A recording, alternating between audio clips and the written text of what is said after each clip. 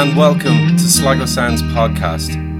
I would first like to thank Michael Cahaney and all the staff in Tricky's McGarrigles for allowing me to record on their premises. In this episode, I talked to Danny Thompson and Dean McDermott from the Well Dressed Hobos.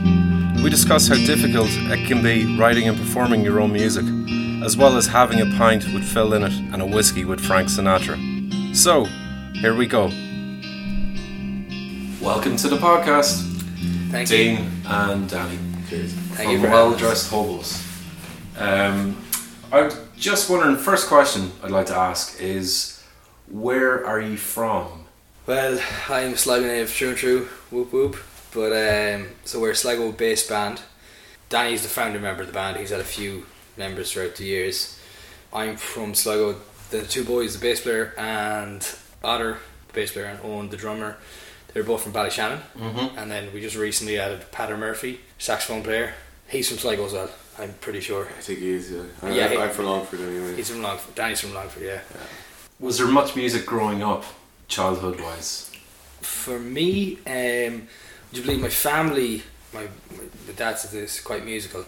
I remember being forced to learn guitar. My dad was like, you have to learn an instrument. So he kind of forced me to learn guitar when I was about let's say 9 or 10. Just learned the basic chords. Went out to this girl out in the middle arsehole of nowhere, learned about 4 or 5 chords. Then didn't touch the guitar again. I was like, no, that's me done. Didn't touch the guitar again until I was about 13. Okay. I started getting into music in secondary school. Really got into music, and I've the oddest taste in music as well, because I started off and I didn't like certain things, and my mates were into Metallica. I'm like, oh, I don't like that heavy shit. And then I actually listened to it, and then I was like, I fucking love Metallica. So yeah, for me, it's been in my family, but neither of my parents can play music. My dad thinks he can, but he can't. Okay. He's been trying to learn the same song for the last 5-6 years now. He's not making much leeway, but he'll get there eventually, I'm sure. And what about you, Dan? Myself, I started playing piano probably around the age of 5. The classical piano. Started playing it up until probably the age of 16 or something. When I was 14, I started playing drums. My sister started a band in school and needed a drummer, so I got a drum kit for Christmas. Started playing drums with them. When I was about 16, then I started playing bass, playing in metal bands, and then started playing guitar around the age of 18. I started writing music then, probably turned about 19 or something, and from there then it's just been straight on. So was that all self-taught, or did you actually go to piano lessons? Piano lessons, I went to just studying on the classical stuff, so that was piano lessons. Drums, I taught myself. Bass, I taught myself, and guitar, I taught myself. He should have stuck to piano. Yeah. So where does the name the Well Dressed Hobos come from? I was in this competition, Yeats songwriting competition, actually in Sligo. I was living in Athlone at the time, and just on the way down to the gig, kind of looking scruffy, but we were kind of well dressed, and just kind of so we looked like well dressed hobos. Then we pretty much made the name on the way down to the competition, and it just kind of stuck ever since. Was there any other band names before that? All the bands been in before that. Yeah, I was in a band called Fallen from Grace. It's a metal band. Another metal band called Resurgence. And there's another one, I think it was Decapitation, and I was 16 or something. So a lot of different names. I was in another one called Minority Rules as well. Yeah, me and my mate actually said he just mentioned that with the whole band. Me and my mate were in a band. That's quotation marks because you can't see it on the. But myself and my mate kind of just used to jam in his garage. We were called Floyd's Royce because we couldn't think of a name. It was like, oh, we loved Pink Floyd at the time, about 14, 15, and came up with the name Floyd's Royce. And we're like, that's a great name. And then I'll never forget. It was 2 or 3 weeks later after making up the name. There was some famous cyclist who was called Floyd who got done for taking steroids. So, we kind of took the piss as Floyd's hemorrhoids. So he shortened it to Floyd's Royce. But then after that, it just seemed like people were like, did you name yourself after that cyclist who's done for roids? But yeah. No, we never actually gigged anywhere. We actually made a wee album that we recorded, which we thought sounded great at the time. Listening back, it's shite. It's horrible, but it's all a learning curve. So style-wise, genre-wise, I hate to say this, but how would you describe your music in the Well Dressed Hobos? Definitely a mixed bag. Yeah, we've had some trouble kind of trying to figure out what genre we fall into. You know, when you're applying for festivals and stuff, and they ask you what genre you're. Well, we were kind of going with. I suppose alternative rock would be the one, but a bit of blues. But we reggae. played a bit of blues, bit of reggae, a kind of hard rock as well at times. It can be quite heavy at times. Yeah. But because we're so many weird kind of styles, I would say kind of alternative rock. Mm. Yeah, I would have. Yeah, I'm going to settle on that. Yeah. Okay. So the song "The Hunt," what's it about? Right. It's kind of about.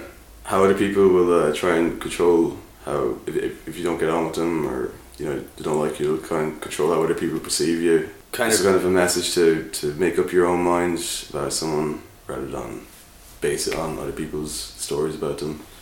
Following the pack and the pack mentality. I suppose it's about someone spinning the pack mentality in their favour of how they view you. I suppose if that's what you're trying to say there. Yeah, that's kind of what I'm trying to say. Yeah, but also it's kind of about how like. Your own image of yourself changes over time. Like there's some of the lyrics and the kind of breakdown.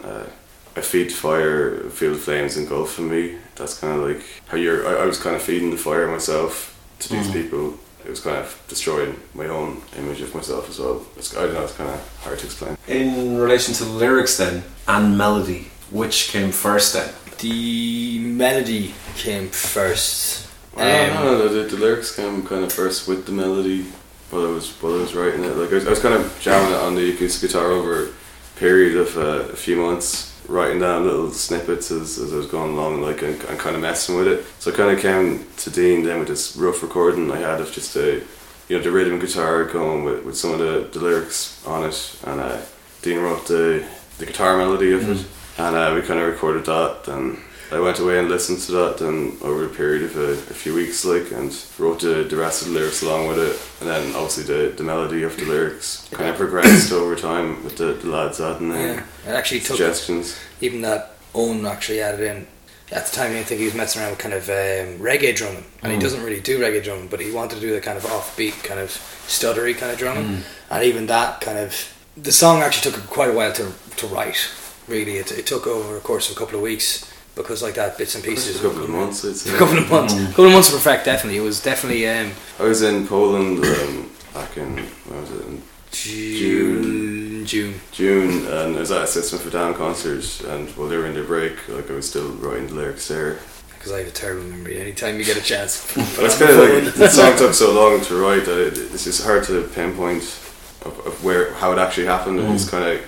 Came together, and then now it's written, and when you think back on it, like it just happened. Like. Yeah, it just happened. Like we kind of had bits and pieces and good chunks of it here and there, and then like we decided we wanted to play it. It was a gig we wanted to play it for, and we're like, shit, right lads, we have 2 weeks, let's get this done. And then it kind of just really took momentum.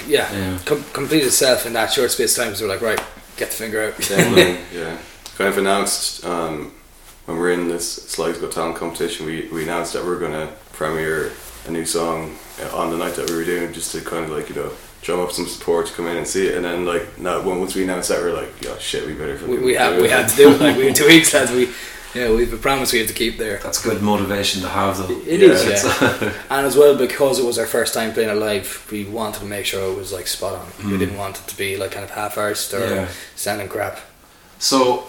Which would be easier then? Would it be the lyrics or the melody? Melody definitely be easier. Definitely the music comes together easier, I think. Is that because you're all playing together? Or I think so. I think as well we gel quite well, the four of us. Like, you can kind of pick up on different bits when you kind of go that groove. Especially the part, I was just going to say that, especially the kind of midway through, the entire tempo changes and it gets really you're on about the kind of beats and the drums. It's completely about, right, what if we try this and then we try this. It definitely does evolve while we're jamming and evolve while we're like, we've a room at Danny's house and he's like, kind of soundproof. It's pretty much soundproofed. The practice room, and like that, that's where we get most of the kind of, when we kind of have to say, right, we need to get this done. But that's when we add more tweaks to it. But definitely works quite well when the four of us kind of get together. 5 of us get together and try and complete the music, like, The thing about the lyrics and the music, like I can sit down on a MIDI keyboard and write a piece of music, a whole song, probably like an hour or two. But writing lyrics takes months for me. Like you have to figure out what I'm trying to talk about in the first place. Yeah, and you have to be happy with them then as well. You can't for some reason I can't just sit down and write a love song. And I just have to figure out something that moves me or something, and then try and write about it. And that just takes ages. You do nothing for months. Unless he was writing a love song about a bag of chips. After every gig on the way home, is there a lads, song? Can we stop the chips? That's his one true love, the bag of chips after the gig. In relation to recording, because you have been in the studio in and out, how do you find recording compared to actually playing it live? Well, when it came to the EP, which was called The Wilder Sobos. Yeah. Self-titled EP, yeah. Sail and Libra. I'll say on Libra, yes. When we were playing those songs beforehand, I enjoyed playing them and all that, but when we got into the studio, it was great to kind of just which we've started doing now since then, really break songs down now and actually see, right, how can we get that part better. Once it was kind of like, I always, one of the worst people for doing it, I always kind of, my solos are never really, very few of my solos are the same every time. I always have different variations. I always mess around with that. I just love jamming like that. Or I might forget one night I could play a solo and I'm like, that was brilliant. Did anybody get a recording? But at least in the studio, you have a few takes, little bits and pieces. But I liked recording it. But I think after the studio, it was definitely more solid songs. Okay. And even now, because actually on the EP, the drummer Owen McDermott and Otter Cooper, bass player, they're not on the EP, but they've actually made it better. Sounds better with them, because the drummer we had at the time, completely different style of playing. One's a heavier, harder hitter. So does it change the song when you're in the studio in terms of like did you have an overall idea of the song? You know, like obviously you were talking about the songwriting thing, and then you jam that out, rehearse it, and then you go into the studio. Was there any time where in any of the songs or any of the stuff that you do, like even it's that weird kind of process where you play live and you might accidentally do an extra drum beat and you go, wait, that beat there, that should be brought into the next part next time, even just little ideas. But does the recording process kind of change that? Does it actually make you dissect tracks? I think it solidifies your setup. I think it completely. Whereas beforehand we might have been like, oh, I like that, I'll add that in, or we do little different bits and pieces. But at least after the recording, it's like, right, this is the structure of the song. This is exactly how it goes. You can do your own variation, but you know that's how it's always going to be. The main thing on you can build on that. But you know you've got your foundations there, and you solidified how it sounds. Yeah. I also think that when you're working with a producer who's an outside set of ears, like, and they can look at it from a distance and tell you, you know, hey, when you try that or do that there, when you're constantly jamming the song and practicing it and writing it, I think you become so close to it that you don't start seeing its flaws anymore, and an outside opinion on it kind of helps you develop it more. Like for instance, one of our songs, "Devil on My Back" on the EP. Yeah. Luke decided, you know, wait, why don't you come in with this repeating what you're saying here, do like an answering back kind of thing, and then then he thought, like, right, well, how about do harmonies, because it was only me and Danny doing harmonies. He's like, why don't we have 3 and a 4 part harmony? And he actually did them, the higher parts, but I never would have done it beforehand. But now even I'm doing a lot more singing as well, because I suppose I get more comfortable doing it. I can answer back Danny and do some of the harmonies as well, so definitely things that would have. Another one, talking to myself again, what we were playing pretty much the same thing on rhythm. Luke's like, right, well, the producer, he's like, well, why don't you try this? And he's like, show me a way to lick, and it actually works with the song. Definitely, the studio is great in terms of he'll be able to tell you, well, I know he's already playing this part, why don't you think of something different to complement it? Yeah. Which really, it does help, as Danny said, get a completely biased opinion, completely new set of ears, see what how the structure can change or better improve on it. It is good to have somebody outside of the bubble. It is, and someone who knows what good, you know, recording protocols are. You know what? You could be working on a song in the practice room. You know, my girlfriend she lived in the same house, so she'd be out in the kitchen all the time. Cursing and blind. What do you think? Like, what do you think? Just like, yeah, it's good. Like, okay, like that's not enough of an opinion to know sometimes. So, do you prefer recording, rehearsing, or do you prefer to play live? I prefer to play live. Yeah, I mean, I prefer playing live as well. Like, you know, rehearsing. Sometimes we're rehearsing, like, you know, could be 8 hours a week sometimes. Yeah. And you just fed up looking at each other and get cranky. And it's the thing. It's the worst thing about rehearsing as well, especially if you have a time limit that you're setting yourself to get certain songs ready for, and you're just playing the same song over and over again. And of course, every band goes through this, but it is like that. When you play the same song 5 times in a row, once after the other, it's like, right, well, we can tighten this up a little bit. You're just like, no, can we please give it a break? You know.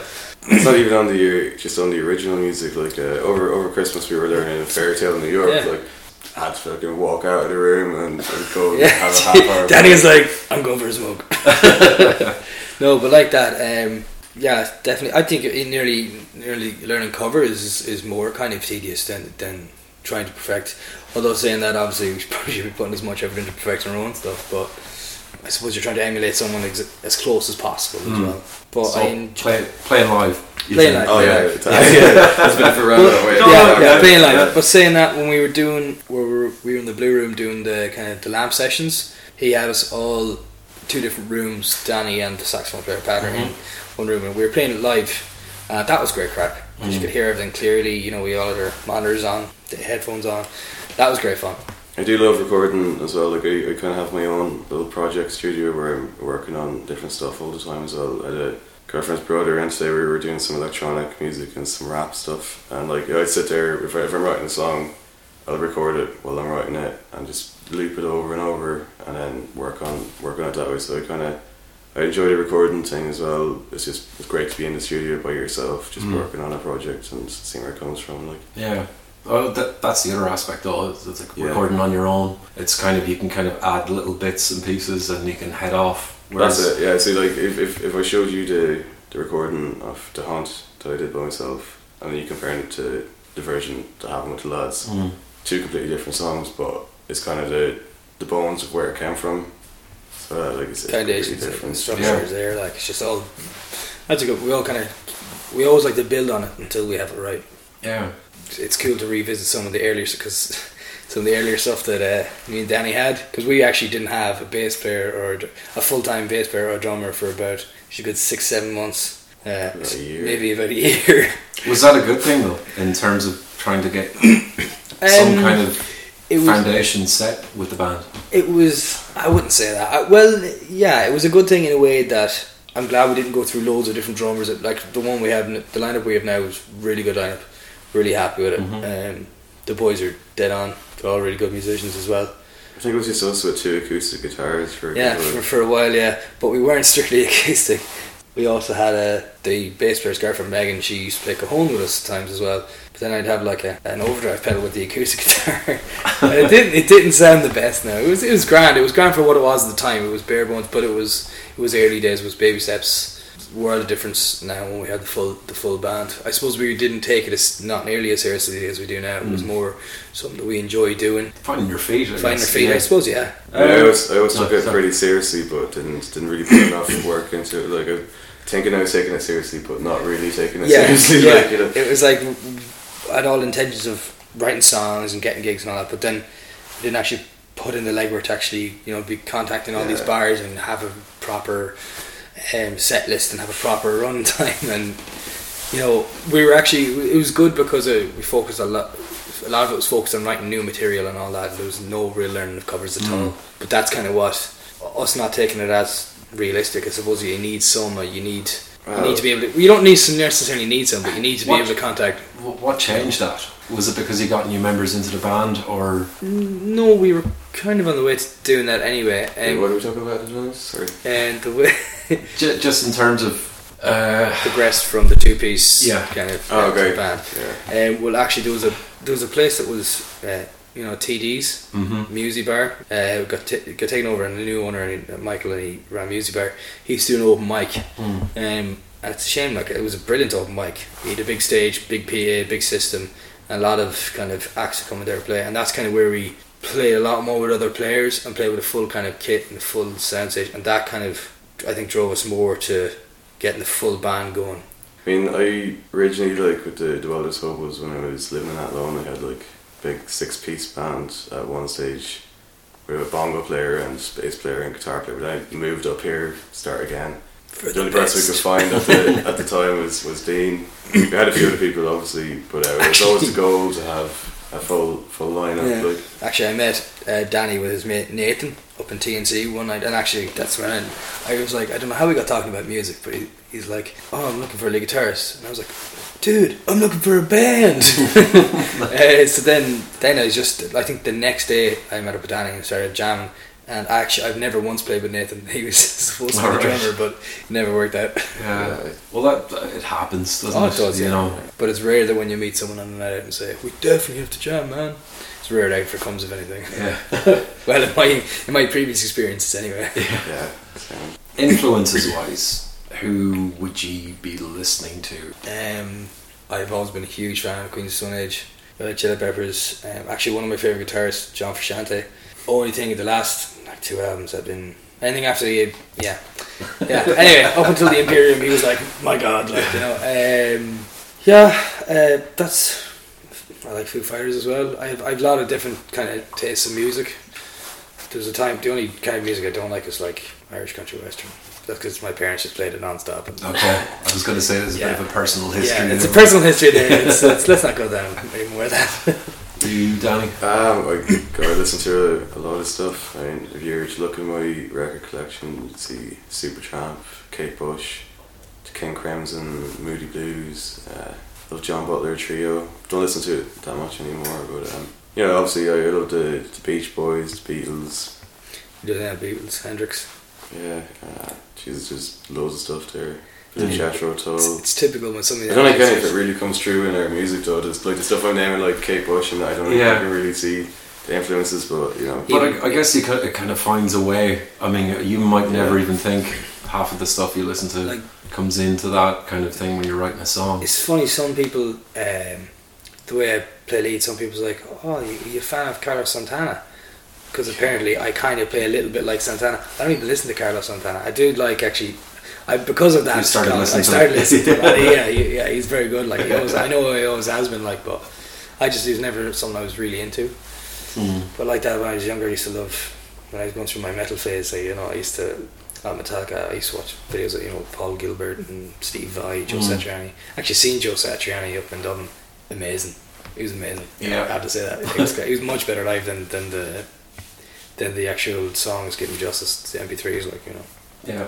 If you had a choice to perform with someone, who would it be? Dead or alive? Oh, that's a tough one. Yeah. Can you just narrow that to alive? Cause sure. I could be dead. Dead or alive? Okay. Now, to perform with? Perform with. Okay. Yeah. Geez, that's a tough one. Yeah, I mean... You put me on the spot there. There's a lot of people I'd like to perform with, but then they've got their genre of music suit their concert as well, you know. There's a few dead musicians I'd love to have a pint with. Oh, yeah, okay. Yeah. So, who would you like? Okay. Phil Lynott would be one of them. I'd love to have a pint with. I'd love to see Tennessee with Phil Lynott. Big fan of Tennessee. Sinatra, I'd love to have a pint with Sinatra. Pint with Sinatra, okay. A drink, no, it'd have to be whiskey. It'd have to be whiskey. You couldn't have a pint, he'd be tutting at you, Yes, perform with... and have a pint of okay, that's a bit of both. That's going to be a new question and not have a pint with them. I suppose the Levelers, I think they'd be good crack. I think they might, some of their lyrics and stuff might be from the same vein as what we'd be writing about too, so I think maybe musically and lyrically it'd be something that we could fit in with, and it'd be a good show, and I'd say it'd be good crack, so let's go. What was the first gig you ever went to? Jesus. Oh. Jesus, you went to see Jesus. It was amazing. A couple thousand years ago, but Jesus, I tell you, he was some crack. Those Fish and Loaves trick he did. It was class. Ended that right. First gig that I remember, proper gig, or well, whichever. Well, I think one of my first gigs was down in Barry's down in Grange, one of those. But my first, I don't count that. My first proper gig, I think was Queen of Stone Age. They were supporting Linkin Park in Marley Park, and I went there expecting loads of Queens of Stone Age t-shirts ever. Oh, Linkin Park. Now, saying that, Linkin Park were brilliant. It was just after Meteora had come out.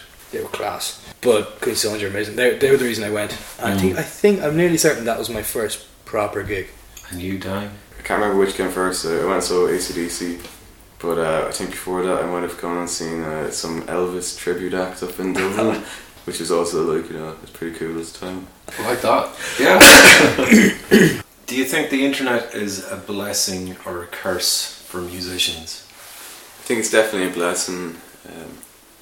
Obviously it has its good sides and bad sides like everything, but promotion wise, releasing stuff, it's much easier to get views and get known online, much cheaper than printing a load of CDs, trying to sell them, and also for learning songs as well. As I said, it's good for getting tablature, looking up lyrics for other stuff, or just looking at stuff to inspire you, basically. Definitely, it's great because I mean you have everything you need at your fingertips. The only downside would be probably, whereas beforehand, you know, before the internet was everywhere, bands had proper record sales, but then again it was obviously harder to get them actually distributed and all that. It takes away, I think, from a lot of the bands now, they don't make massive amount of money on album sales. It's pretty much all kind of gigs and merchandise as well, like, where that will be the one downside of the internet. But as Danny said, it's getting your name out there and getting people hearing your music. By far, it's a blessing. Like it's definitely one of the pros. As well as you know, if you're trying to set up a gig or something, or you want to get in touch with another band that you like, where are you going to find their number to ring them? Now you can just go onto their Facebook page, send them an email, send a message, send out a group email to a lot of different promoters. If you're trying to, you know, get some sort of what's the word I'm looking for? Publicity package or press package around. Press pack, yeah. You know, you don't have to go through an address book anymore and ring up a load of people you don't know and try and catch, and you just one button and it's done. Even in getting in touch with venues, it's great because they're all, most of the big ones, they're all on Facebook anyway, and you're bound to hear a message yes or no. You know, whereas if you could ring them, if you're trying to ring them and then you don't answer and they get a missed call and they ring you back if they're busy, there's a lot of kind of shuffling back and forth, at least when there's messaging. To see it straight away, you know. I guess the kind of good side as well is that they can see, venues can check out your profiles on Facebook or Bandcamp or any of the places and check out to see how many likes you get. How many videos you've up. They can check out your stuff on YouTube, see how good you are, you know, see the loyal fan base, I suppose. Overall, it's probably a blessing. I'd say it's more of a good thing than a bad thing. What advice would you give a musician that's starting out? Rehearsals are key. You know, especially be as tight as you can be before playing gigs. Because one thing you don't want is playing a gig, you're half prepared, you sound bad on the night, and say, for example, if that's like, right, we finally got our bit of a break, we have our first or second gig. If you play badly, or if, you know, it doesn't go too well, it mightn't reflect as good as you could be, and it might kind of deter the venue from getting them back again. Definitely repetition. As the old saying goes, practice makes perfect. You know? The advice I was given was to become an electrician or a plumber instead.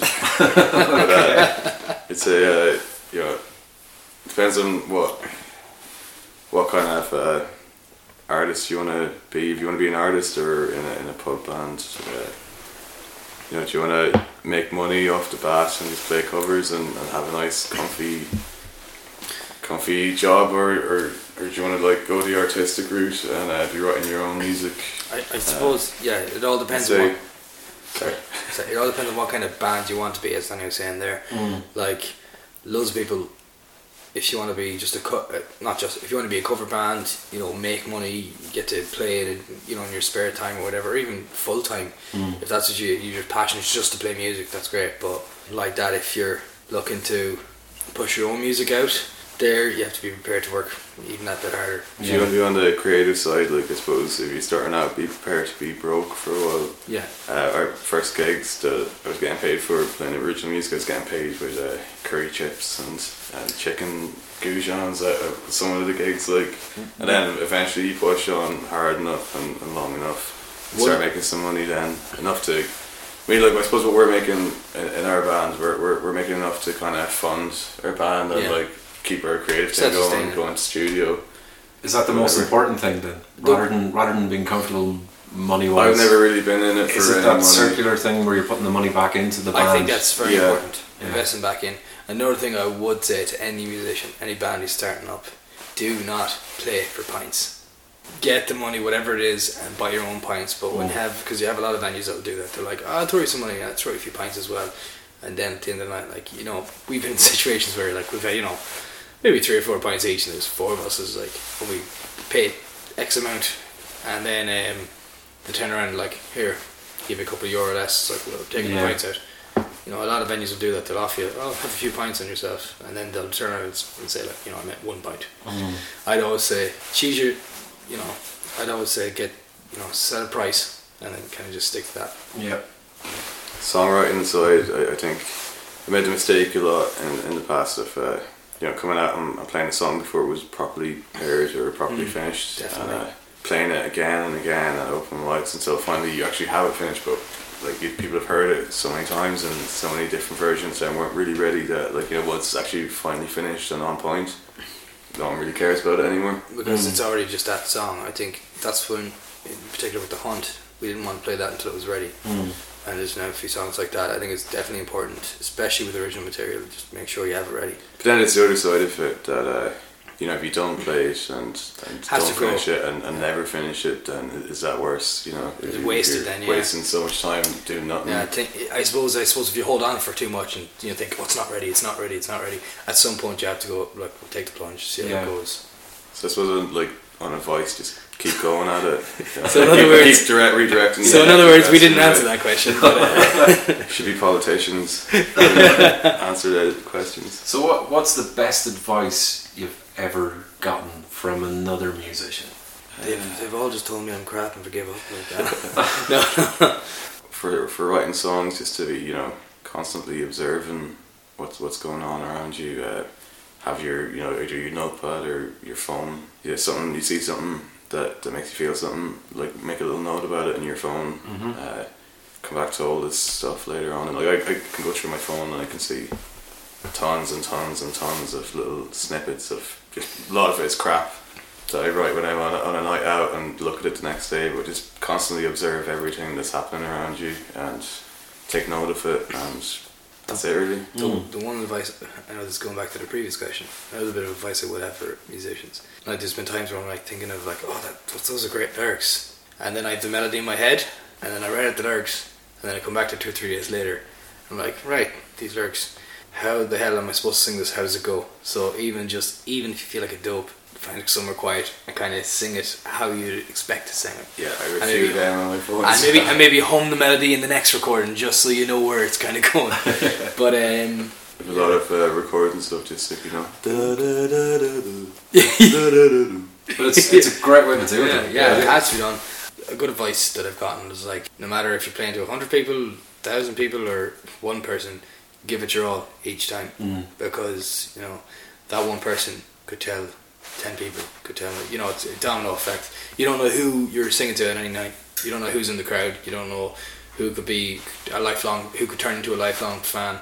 Whereas if you see some bands and they might be playing to like an empty bar, but they play half-arsed, you know, so you need to be able to. And every band has their off night as well. I think as well, though, like, you know, if you're playing to like 3 people down in the swag band, you know, there'll be screaming like, "Oh, thank you, swag man!" Like, well, you're not going to do that full on rock star, but you're going to give the song the all. I mean, you don't have to do the. So give it socks. Give it socks. Maybe not power slides after every song, but give it socks. socks. Don't be pretentious, but give it socks. Yeah, exactly. That's it. Don't be Bono. There's one of them already in the world, and that's enough. We can edit that part out. We don't have to beef. No, you can leave that in. Leave it in. Okay, edit out the part of me saying about editing it out. Don't edit that out. In relation to you guys as musicians, how would you describe Sligo in terms of creativity, gigging, inspiration wise? Sligo is full of really good bands. I don't think, although it's probably, well no actually I would say there's a really good mix of music in Sligo, and actually for such a small town it has quite a good music scene, I have to admit. There's a lot of different types of music.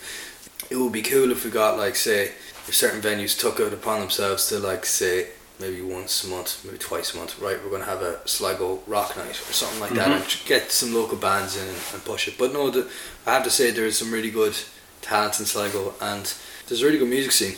Yeah, I would say it's pretty good. Like, yeah, I mean, I like the Sligo music scene Like I lived in Athlone and in Cavan and Dublin for a while, but I've always loved Sligo. It's always just brought me back to it, and I think it's a good creative kind of atmosphere in town around here. Like, definitely. Is it different from Cavan? Cavan's got a great music scene as well. I prefer Sligo just as a town, and you know all the bands that I love in Sligo are all great. But there's some really good bands from Cavan as well. I know it's hard to compare the two of them together, like, but I think Sligo is a accepting kind of like encouraging kind of music scene. People are more likely to, you know, give you a push and give you some advice. I always found, but there's some really good musicians out there as well. So I don't know. I'm not really answering the question anyway. No. But like in terms of like creativity, then you guys writing songs and stuff. I mean, I guess that feeds off what you're writing. If you have, like, let's say, a place to rehearse, like Rumble rehearsals. Great Rumble rehearsals, great and, spot. You know, like that. Like I have to say that's changed. I think that's definitely brought up Sligo music scene, like the standards in the bands. Because before, like, what, 3 years ago, there was nothing really there's nothing in town, and Rome was a great spot. I mean, they have everything, and Charity's bang on as well, like, so. And it's not overly priced either. It's not like shockingly expensive. But that's it. I mean, in terms of that, like the people that are around Sligo, like when I do say about describing Sligo, I just mean that's pretty much the way you've described it. It's like the people around are. Yeah, they're all for it. Like, they're all for it. I think that's the big even thing. Even the pubs in town, they're all for it. Like the Gargles here, like they're great for live music. Like, yeah, like they're so great. They have us every Monday. You know. What time do you kick off at? 10 o'clock. Okay, sharp. 10 o'clock Mondays, Well, it's 10:15 if we're waiting for people to come in. Yeah, but no, there's great music scene like McGargles, Swagman. You know, even Conley, all the pubs really in town. Even another great band. I don't know whether it's like or White Gorilla, a Sligo band. Yeah, Sligo members. We know they're playing Sligo every week. But yeah, but they play like they're a phenomenal band. Like, the quality of them is serious. Like, and then you had Rackers. They're brilliant. But no, but there's like loads of really good music. Actually, there's music. It's one of the very few towns I'd say that I've been to that there's music every night of the week. Even like my mate Michael works in one of the hotels in town, and guests come the whole time, and like that, any night of the week he can tell them where to go for music. There's always something for somebody. You don't really get that around the rest of the country. You don't. There's always different types of music. If you want trad, if you want rock, if you want, you know, there's something for everyone. Music scene wide in Sligo. I think I see Sligo as kind of bridge between Galway and Dublin. Like there's a. I guess we really are the gateway city. Sorry, that's terrible. But yeah, it's like I definitely think so. Yeah, there's a lot of mixing involved. Yeah. Okay. What's the most important question you can ask yourself as a musician? Is that good enough? Can I do better? For me, that would be. Okay. Can I do better? Can it be improved upon? Danny? Jesus, I don't know. Did he just take your answer? No. I wish I could come up with that answer. What's the most important question I could ask myself? What the fuck am I meant to say to this answer? I don't know. I guess why are you doing this? And you know, it might not always be like everything going swimmingly. Like, so I guess like, you know, what's my main motivation and reason for being a musician? I guess what am I trying to say when I'm writing a song, but also now as well. Yeah. Tell me about it. I guess like that's it. Yeah, why am I doing this? And what advice would you give a 16-year-old Danny or Dean? What advice? Myself, because I didn't really. This is my first proper band to be in. Like I'd say jump at every chance you have to join bands, to play with different bands, even play different styles of music. I mean, jump head first. Definitely, like I remember when I was younger, a lot of time because I lived out in the sticks. You know, a lot of the time we couldn't get the broadband out there. No, it was only the dial-up, so it was crap. So I spent hours and hours just messing around with music, downloading the old. Off my mates, you know, the old tabs you used to get, like Power Tab and all that. Shout out to Power Tabs. Shout out to Power Tabs. They're a thing that passed now. I know. But like, definitely I'd say just practice as much as possible. Play with as many bands as you can. I don't. I think it's true to the music scene now. A lot of bands, you know, sometimes a lot of musicians, you can't necessarily stick to just one band. You know, it's okay to play with different types of bands, and you can have your main band or you can have the band you want to be with, but don't be afraid to play with other musicians, even if it's not the style you're not used to. Just broaden your horizons. I would say don't waste your time with people who aren't interested. If you go to chase someone to come to practice or whatever, you know, why would you do it? Why would you waste your time? Obviously not interested. Wasted enough time with people who weren't interested, who lead you along, and you know, that's a good answer. Try to keep going, or putting off excuses, or you know, cancelling practices or whatever over and over again. And I'd also say probably you know believe in yourself more. A lot of I remember being I'm probably better musician than I was back when I was younger, but I just remember being crippled with fucking stage fright and fear and worried about what people were going to think, and now I've kind of reached a stage where I just don't really care anymore and just like go for it, and just really started showing more in our performances. Yeah, don't be afraid to sing in front of people. The only way you're going to get over it is by singing in front of people. Exactly. What was 16-year-old Dean and Danny's favourite album? Around that time. That time, I'm fairly certain it was probably... Oh, actually... No, yeah, 16-year-old, yeah, that's alright.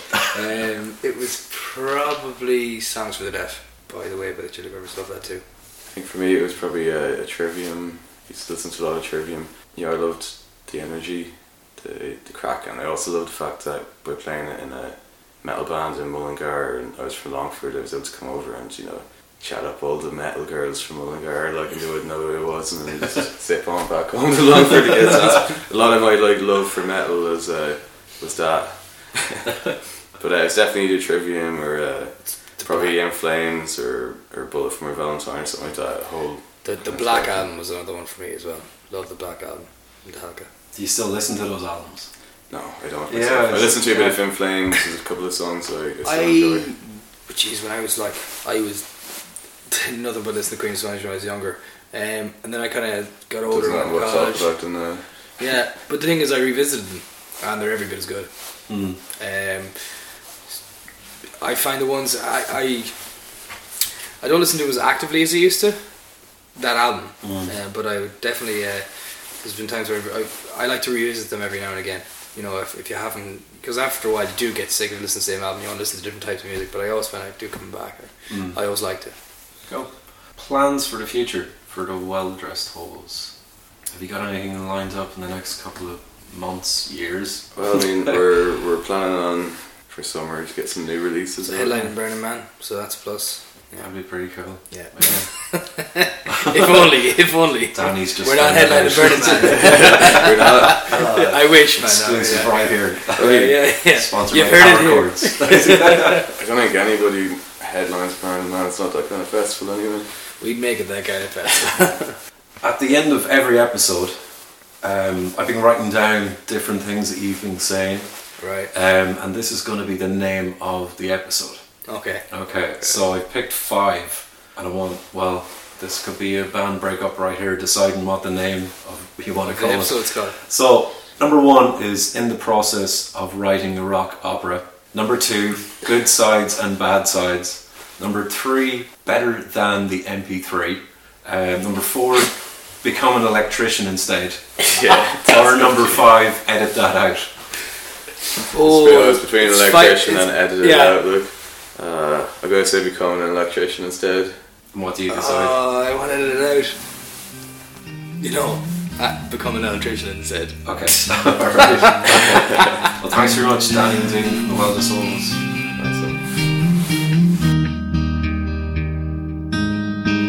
Thanks again to Dean and Danny for being on this episode. You can find out all gig listings and where to find their music on the links below.